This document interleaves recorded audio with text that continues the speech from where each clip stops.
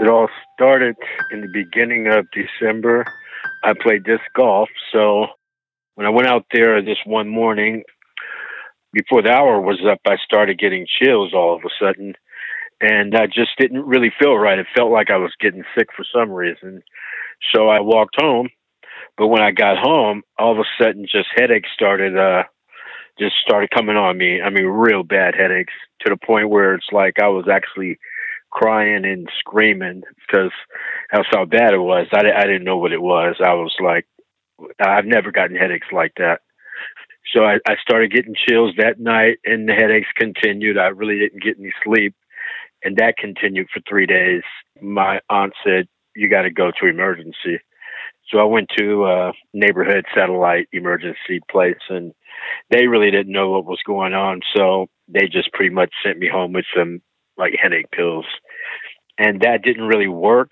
So it went on for like another week. So I was like, okay, I got to go back to emergency. So once I went to the second emergency satellite place, they told me the same thing. It's like they didn't know what it was. It's go home and drink lots of fluids, and you know, it'll probably just go away in a few days. And well, it never really went away. So the third week of December is when I finally said I got to go to a real emergency.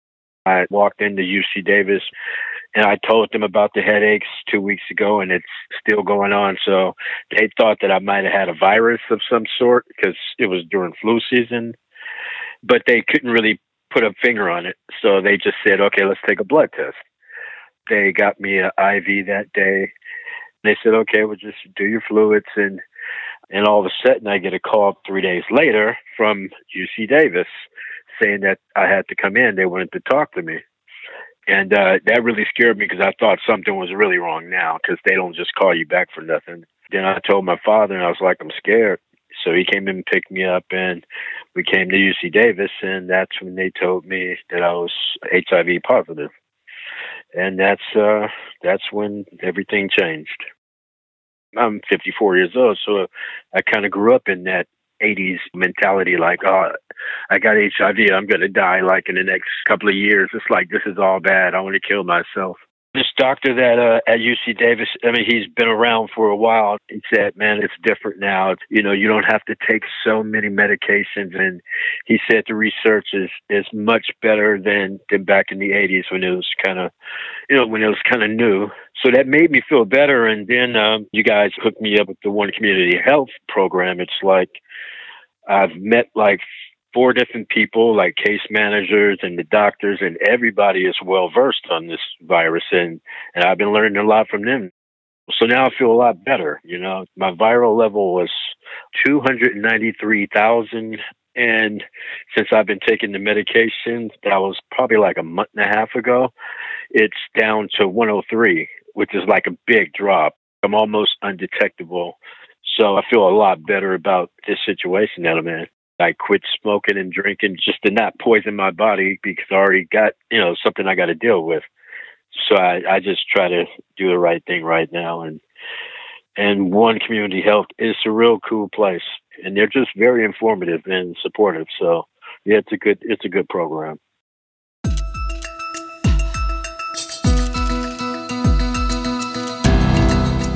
This is EM Pulse with your hosts, Sarah Medeiros and Julia Magana. This is Hope. Welcome back to EM Pulse. We are excited to have a break from our coronavirus panicked emergency department to talk to you about another virus that has plagued us since the 80s, HIV. Well, actually, we're going to talk about HIV, Hep C, and syphilis. And these are not getting as much press as coronavirus these days, but they also have important public health implications. You know, Sarah, in emergency medicine, we typically talk about these diseases in the context of like a differential diagnosis or personal protective equipment, right? True, but another aspect of the conversation has been screening, as in universal screening or targeted screening in the ED. Now, you may ask yourself, why? Don't I have enough to do? And those are valid questions.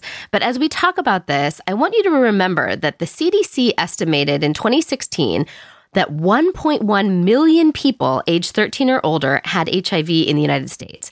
This includes an estimated 14% who did not know that they had HIV.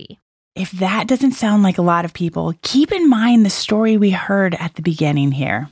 And we're now going to hear some more about screening in the emergency department from Dr. Larissa May. She's a professor of emergency medicine at UC Davis and has a master's degree in emerging infectious diseases. You may have heard her on other podcasts or speaking at conferences about antibiotic stewardship, but today we're talking about HIV screening in the ED and what our role is. All right, Larissa, tell me, why did you start studying sexually transmitted infection screening in the first place? This goes back a long time. I've gotten most of my inspiration in trying to improve care for patients based on what we see in the emergency department. And before I came to UC Davis, I was practicing at an urban hospital in Washington, D.C. at George Washington University. And we had started one of the first HIV screening programs in the country. And I had trained during a time where we were still seeing patients that were dying of AIDS. So when I was an intern in internal medicine, on the wards where I trained, 1 out of every 3 patients essentially had acquired immune deficiency syndrome and was dying from these diseases. Now, there was highly active antiretroviral therapy, which is very effective, that had just started at that time, but not everybody had been screened and tested. And so for these patients, it was too late. And so when we started our screening program, we really had very high prevalence rates, meaning out of maybe every 100 patients we would test, 1 of them was positive and didn't know it. And that program was so effective that DC essentially lowered that prevalence down to 1 in 1,000 and really got the vast majority of patients on treatment. And so I'd seen the tremendous impact of doing the screening in the emergency department, getting these patients linked to care and on treatment. And when we came to UC Davis, we had the opportunity to start something similar, funded by the Gilead Foundation. And even though it was not what I was working on primarily at the time, I really thought that our patient population really had a need to have this testing done. There still seemed to be a lot of stigma, and many patients were out of care, didn't have access to primary care doctors, and weren't getting screened. I myself was absolutely shocked at the seroprevalence, the number of patients that we have identified through this program. What about our population at UC Davis makes them higher risk? Why did you think that was particularly important here? We don't have a county hospital here in Sacramento County, but essentially UC Davis serves as the safety net for many vulnerable patients who don't have insurance, who may be undocumented. A substantial proportion of our patients come from lower socioeconomic backgrounds, they're homeless, they may have issues with substance abuse. And so these patients are at higher risk for sexually transmitted infections, including HIV and hepatitis. And also because they're not engaging in care, and because primary care physicians aren't necessarily testing, then these patients were getting missed. I think we just happen to have the patient population that really needs this the most. So walk us briefly through the structure of the project. So the idea of this project was to provide opt-out screening for sexually transmitted infections, including HIV, hepatitis C, and syphilis we added on. And essentially what we do is we leverage the electronic health record to identify patients that meet the testing guidelines. So the CDC recommends testing all patients 13 through 64 for HIV at least once a year. And then, of course, if there's a new exposure, for example, patient presenting with concerns of a sexually transmitted infection, then it would be recommended to be done more frequently. And for hepatitis C, the U.S. Preventive Task Force had recommended screening all adults of a certain age in the demographic cohort that essentially was 1945 to 1965. We actually knew that there was evidence that there were patients that were falling out of that cohort that are also at risk. And so we implemented testing for all adults that are getting labs in the emergency department. And we have identified a tremendous number of patients outside that age cohort, mainly probably due to drug use. And those patients can potentially be cured of their hepatitis C. The U.S. Preventive Task Force and the CDC made these screening recommendations because testing is the key to prevention, treatment, and care. We know if people who are HIV positive know they are HIV positive, they will modify their behavior and reduce the risk of HIV transmission. And in this era, we can treat HIV. We can bring that viral load down significantly and reduce transmission and complications of HIV significantly. So, Larissa, walk us through What does this look like on a practical level? So essentially what happens is either when a nurse initiates a nurse-driven protocol at triage or when the physician is ordering blood labs on a patient, if they meet these eligibility criteria, so basically most adults, and they're getting blood labs, then there'll be a trigger, an alert recommending testing with some language around how to do the opt-out screening, and then an option to order the test. The test can also be declined, for example, if the patient can't be opted out, meaning, perhaps they're a severe trauma or, they're confused and they can't actually understand what we're telling them. So we can opt that out, or if we think the patient's not appropriate for the alert. And then also for STD testing, if a patient is tested for chlamydia and gonorrhea, we automatically have a best practice alert that pops up for syphilis, HIV, and hepatitis C. And opt-out means? So opt-out is now the standard of care. So it's what the Centers for Disease Control and Prevention mention as what is the best practice for testing patients. And this really should be done universally in most settings. Essentially, in the past, HIV had a lot of stigma. It still has a bit of stigma. But because of that stigma and concerns about patient privacy and protection, we used to have to do consent of patients to get their permission to do this testing and to do pre-test and post-test counseling. However, ultimately, with the HIV/AIDS epidemic, the CDC realized that practice was actually preventing patients from getting screened. And so now the standard practice is to provide some education, but just to notify the patient, like with any other lab, that it's getting done. Patients, of course, also have the option to decline the test if they don't want to have it done.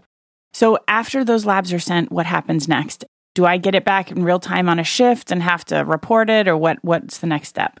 Well, unfortunately, we're not at the point at our institution where we can do testing in real time. So most of the time, you won't get a result back during the shift, although sometimes it does happen. But what happens is that we get a report on our back end. Our program manager, Taslim, she reviews all the results and notifies the patients with the positive results.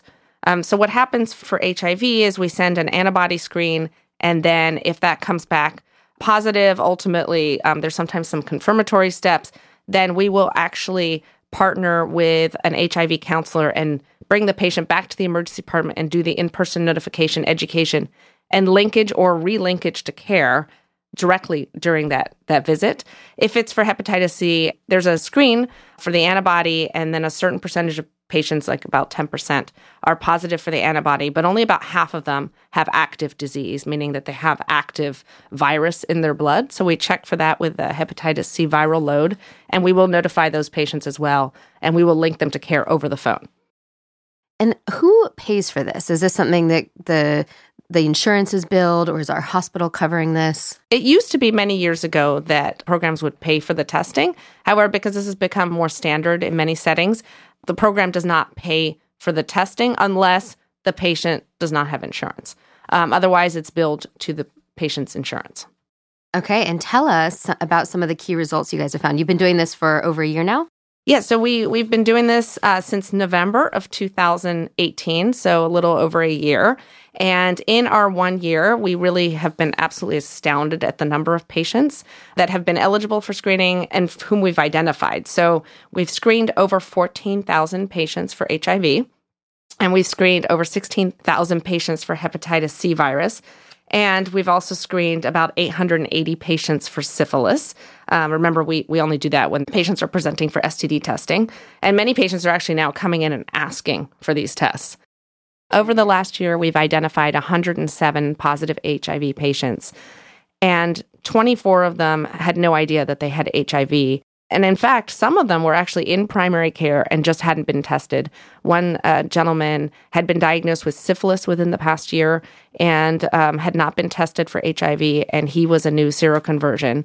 And we also had a young gentleman who had a prior history of cancer and had been in care, but came in with shingles, and we normally wouldn't test patients for HIV, but he probably got shingles or reactivation of the chickenpox virus because he was newly HIV positive.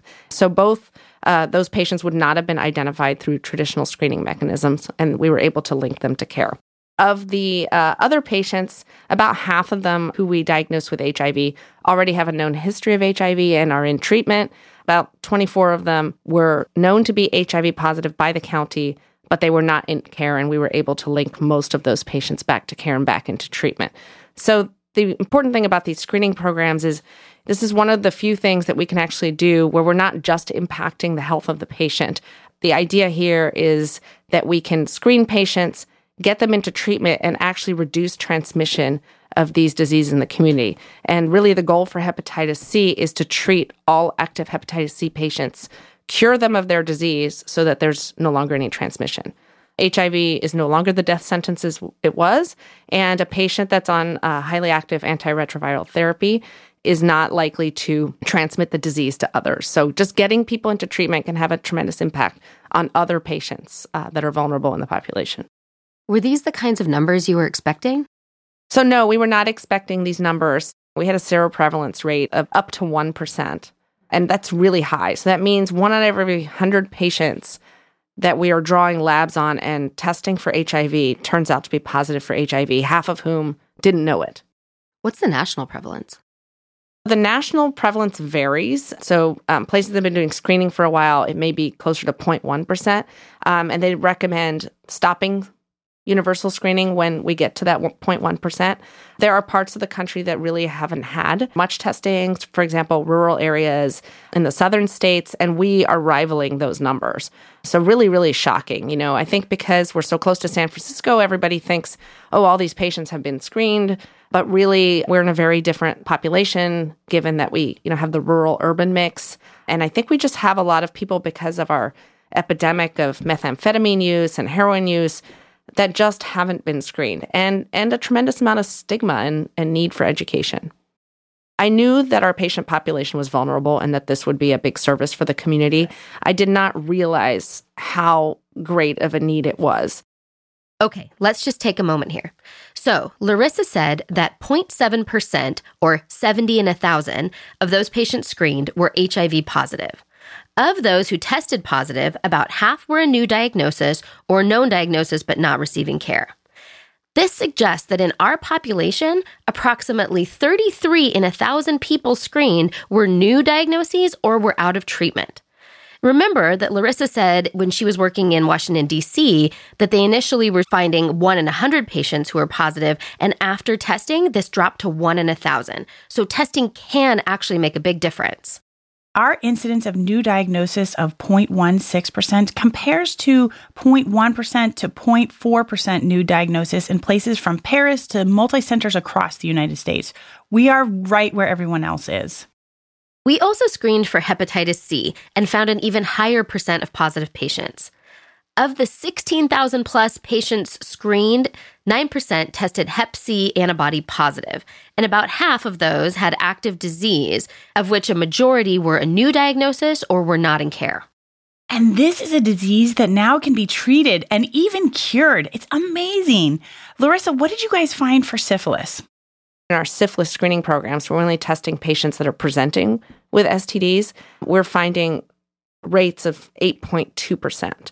If a patient has a positive chlamydia or gonorrhea test, they have a 30% chance of having syphilis. And syphilis is sort of a disease that doesn't really have any symptoms in the early stages. And so, these patients can be identified. And California has one of the highest rates of congenital syphilis. So that's where the infection is transmitted to the unborn child. And this is totally preventable with screening. And so we're playing this small part. So there's a huge need in California for this. Geez, that is so huge. You mentioned that you got the majority of them linked into care. This feels like a really high-risk population for follow-up and easily lost to follow-up. What happened with those that were lost to follow-up, and what do you do, and what is your moral responsibility when you have somebody that's diagnosed and then lost to follow-up? So I'll talk about HIV because it obviously has the most serious long-standing implications. The patients that have been out of care, some of them have been tested in other parts of California, for example. And so there's a database that the state of California maintains of all these patients because HIV is a reportable disease. And so some of these patients were tested and known to be positive a while back, but either because of stigma or there are other issues that are priorities compared to, their health, a lot of these patients are not in treatment, but they also don't notify us as healthcare providers. So we don't actually know they have this history. And there's a lot of shame and stigma. And again, access to care issues. But what we do is we partner with the county. If we can't find a patient or we can't contact them, then we reach out to the county. And a lot of times the county can do the legwork of trying to find the patient, documenting whether this is a new infection, trying to reach the patient. Really, it's great because that is statewide, at least for HIV. We also have a very important partnership with our community with the Street Medicine Program, and that program helps to identify patients that may be homeless and try to track these patients to actually notify them, even though we may not be able to reach them via traditional methods. And so we do our best to track patients and to notify them.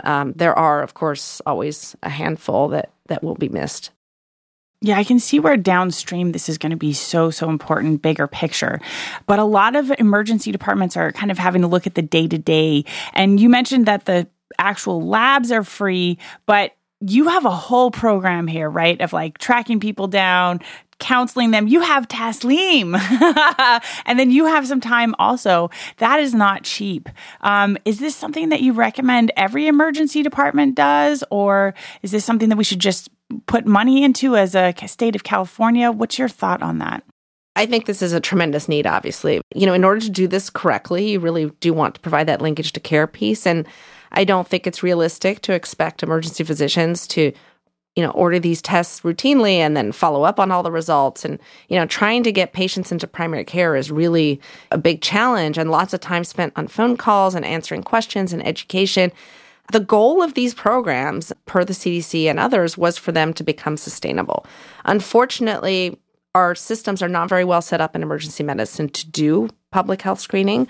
I really think this may be a role for the counties to continue some of this, at least to help provide some of the linkage to care aspects of it.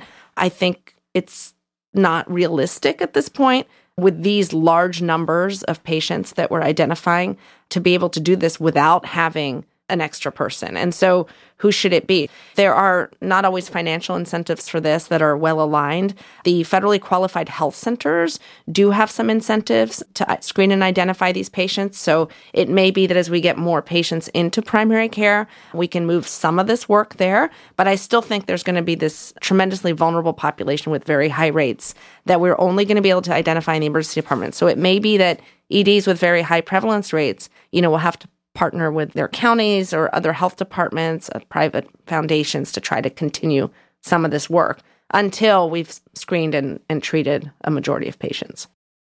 If someone wanted to start a program like this in their emergency department, what would they need to do? So I think the most important thing that we did is to have this best practice alert through our EMR. So we're not relying on the clinicians to remember to screen patients. I think buy-in is really important from nurses and physicians. Notification of patients, can be relatively simple. However, you may need to have brochures or some signage in the waiting rooms. I really do think that the biggest challenge that we have is finding a navigator that can link patients to care. Now, some health systems do have navigators for other issues or to link people to primary care. I think it could be part of a program that would help provide case management and as well as link patients to care that don't have primary care physicians. So I think resources could potentially be pooled.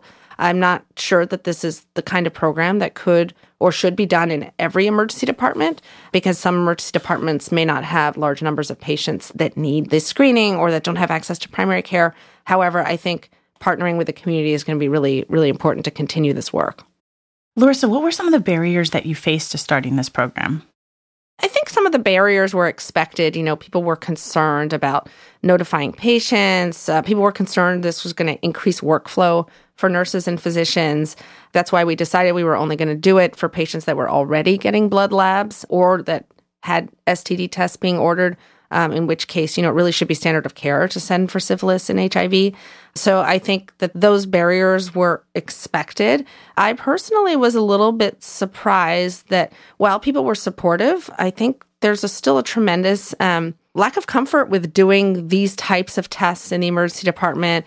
And, what is the role of emergency medicine in being a safety net hospital? And does that extend to screening? Is screening really something that needs to be done as part of the emergency care visit?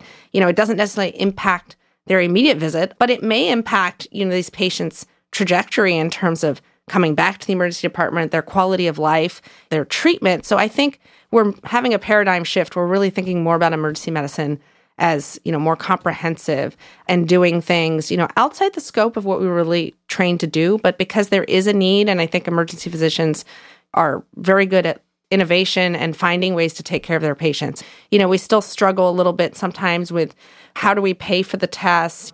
What if a patient's billed? What about the handful of patients that may not be notified for various reasons? So I think we're still working through some of the kinks, but I think it's been such an important program, has had such a big impact on patients that similar to medication-assisted treatment, I think it is something that is in the wheelhouse of emergency medicine.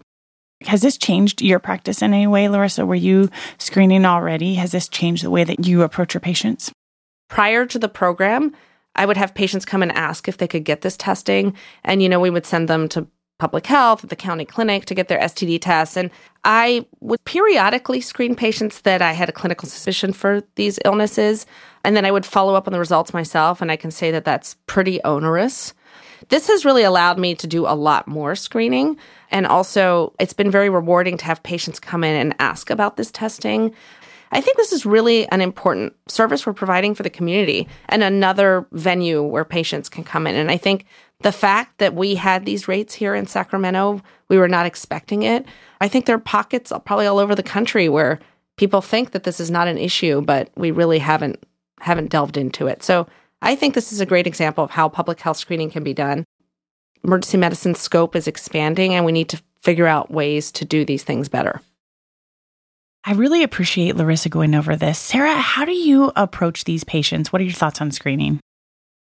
Well, so the CDC has recommended screening in the ED for a long time, but that is really challenging. So in the past, I have mainly tested only when I had a high suspicion or if it was clinically relevant. So for example, a super sick patient where a diagnosis of HIV would change the kinds of infections we'd be considering and treating for.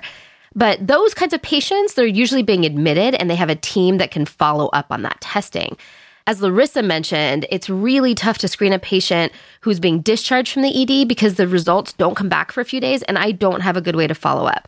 In fact, I have patients I did screen and discharge who we then couldn't get in touch with about a positive result, which is super frustrating. So I definitely wasn't screening widely before this. Oh, geez, that's super stressful following up on the labs. I work predominantly with children, so HIV, hepatitis C, syphilis screening has not been a huge part of my practice. It's not something I thought much about before we started this project. So to our listeners, whether you think all this effort is worth it for the sake of public health, the greater good, or for that individual patient, listen to what our patient said about what screening programs did for him. And I think it's a great idea because for me, look, man, it's like if I wouldn't have came in with that sickness, I never thought I had the virus. So it's good that they caught it early. Because just think if I never, got the test done, I'd be getting a lot more sicker as the months go by. And maybe I wouldn't have never been able to make it back from that. So I think screening is a great thing. It's good to know what you have to deal with. I'm glad I took the test, and that was only like 2 months ago, man. It's like, and I'm in a better place now. I found out early, and I'm dealing with it. I'm almost undetectable now, so this thing works. It's like I'm a product of the '80s, so I thought once you get it, you're dead. There's no comeback, and really, this is like hope.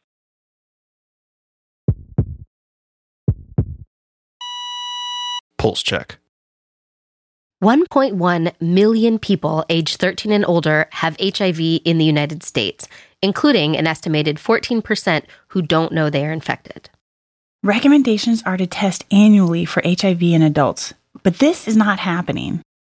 So some EDs across the United States and the world have taken on the screening role. We did at UC Davis, and we identified 0.7% of our patients had HIV, and 33 out of 1,000 patients screened had a new diagnosis or were not linked in with care. Screening facilitates linkage to care and gives patients, like the one in our story, hope for a new life.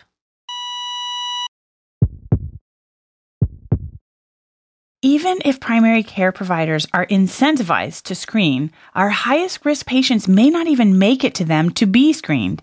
It really comes down to the question of, what is our role in the healthcare system? That question is what so many of our podcasts really ask. But in an upcoming episode, we will literally ask that question. That's right. I'm excited because this is going to be a debate-style podcast on our role in the healthcare system. Let's duke it out. So as part of that, we would love to hear from you. What do you see as the role of the emergency department in the broader health system? Let us know and follow along with us on social media at eImpulse Podcast and pass the word along to your friends and colleagues. Thank you to our department for being a part of our community's safety net. And thanks to OM Audio Productions for always being there for us. And thank you to our listeners. We love learning with you. If you love learning with us, please go on to iTunes and leave a review. It helps us reach more people. See you next time.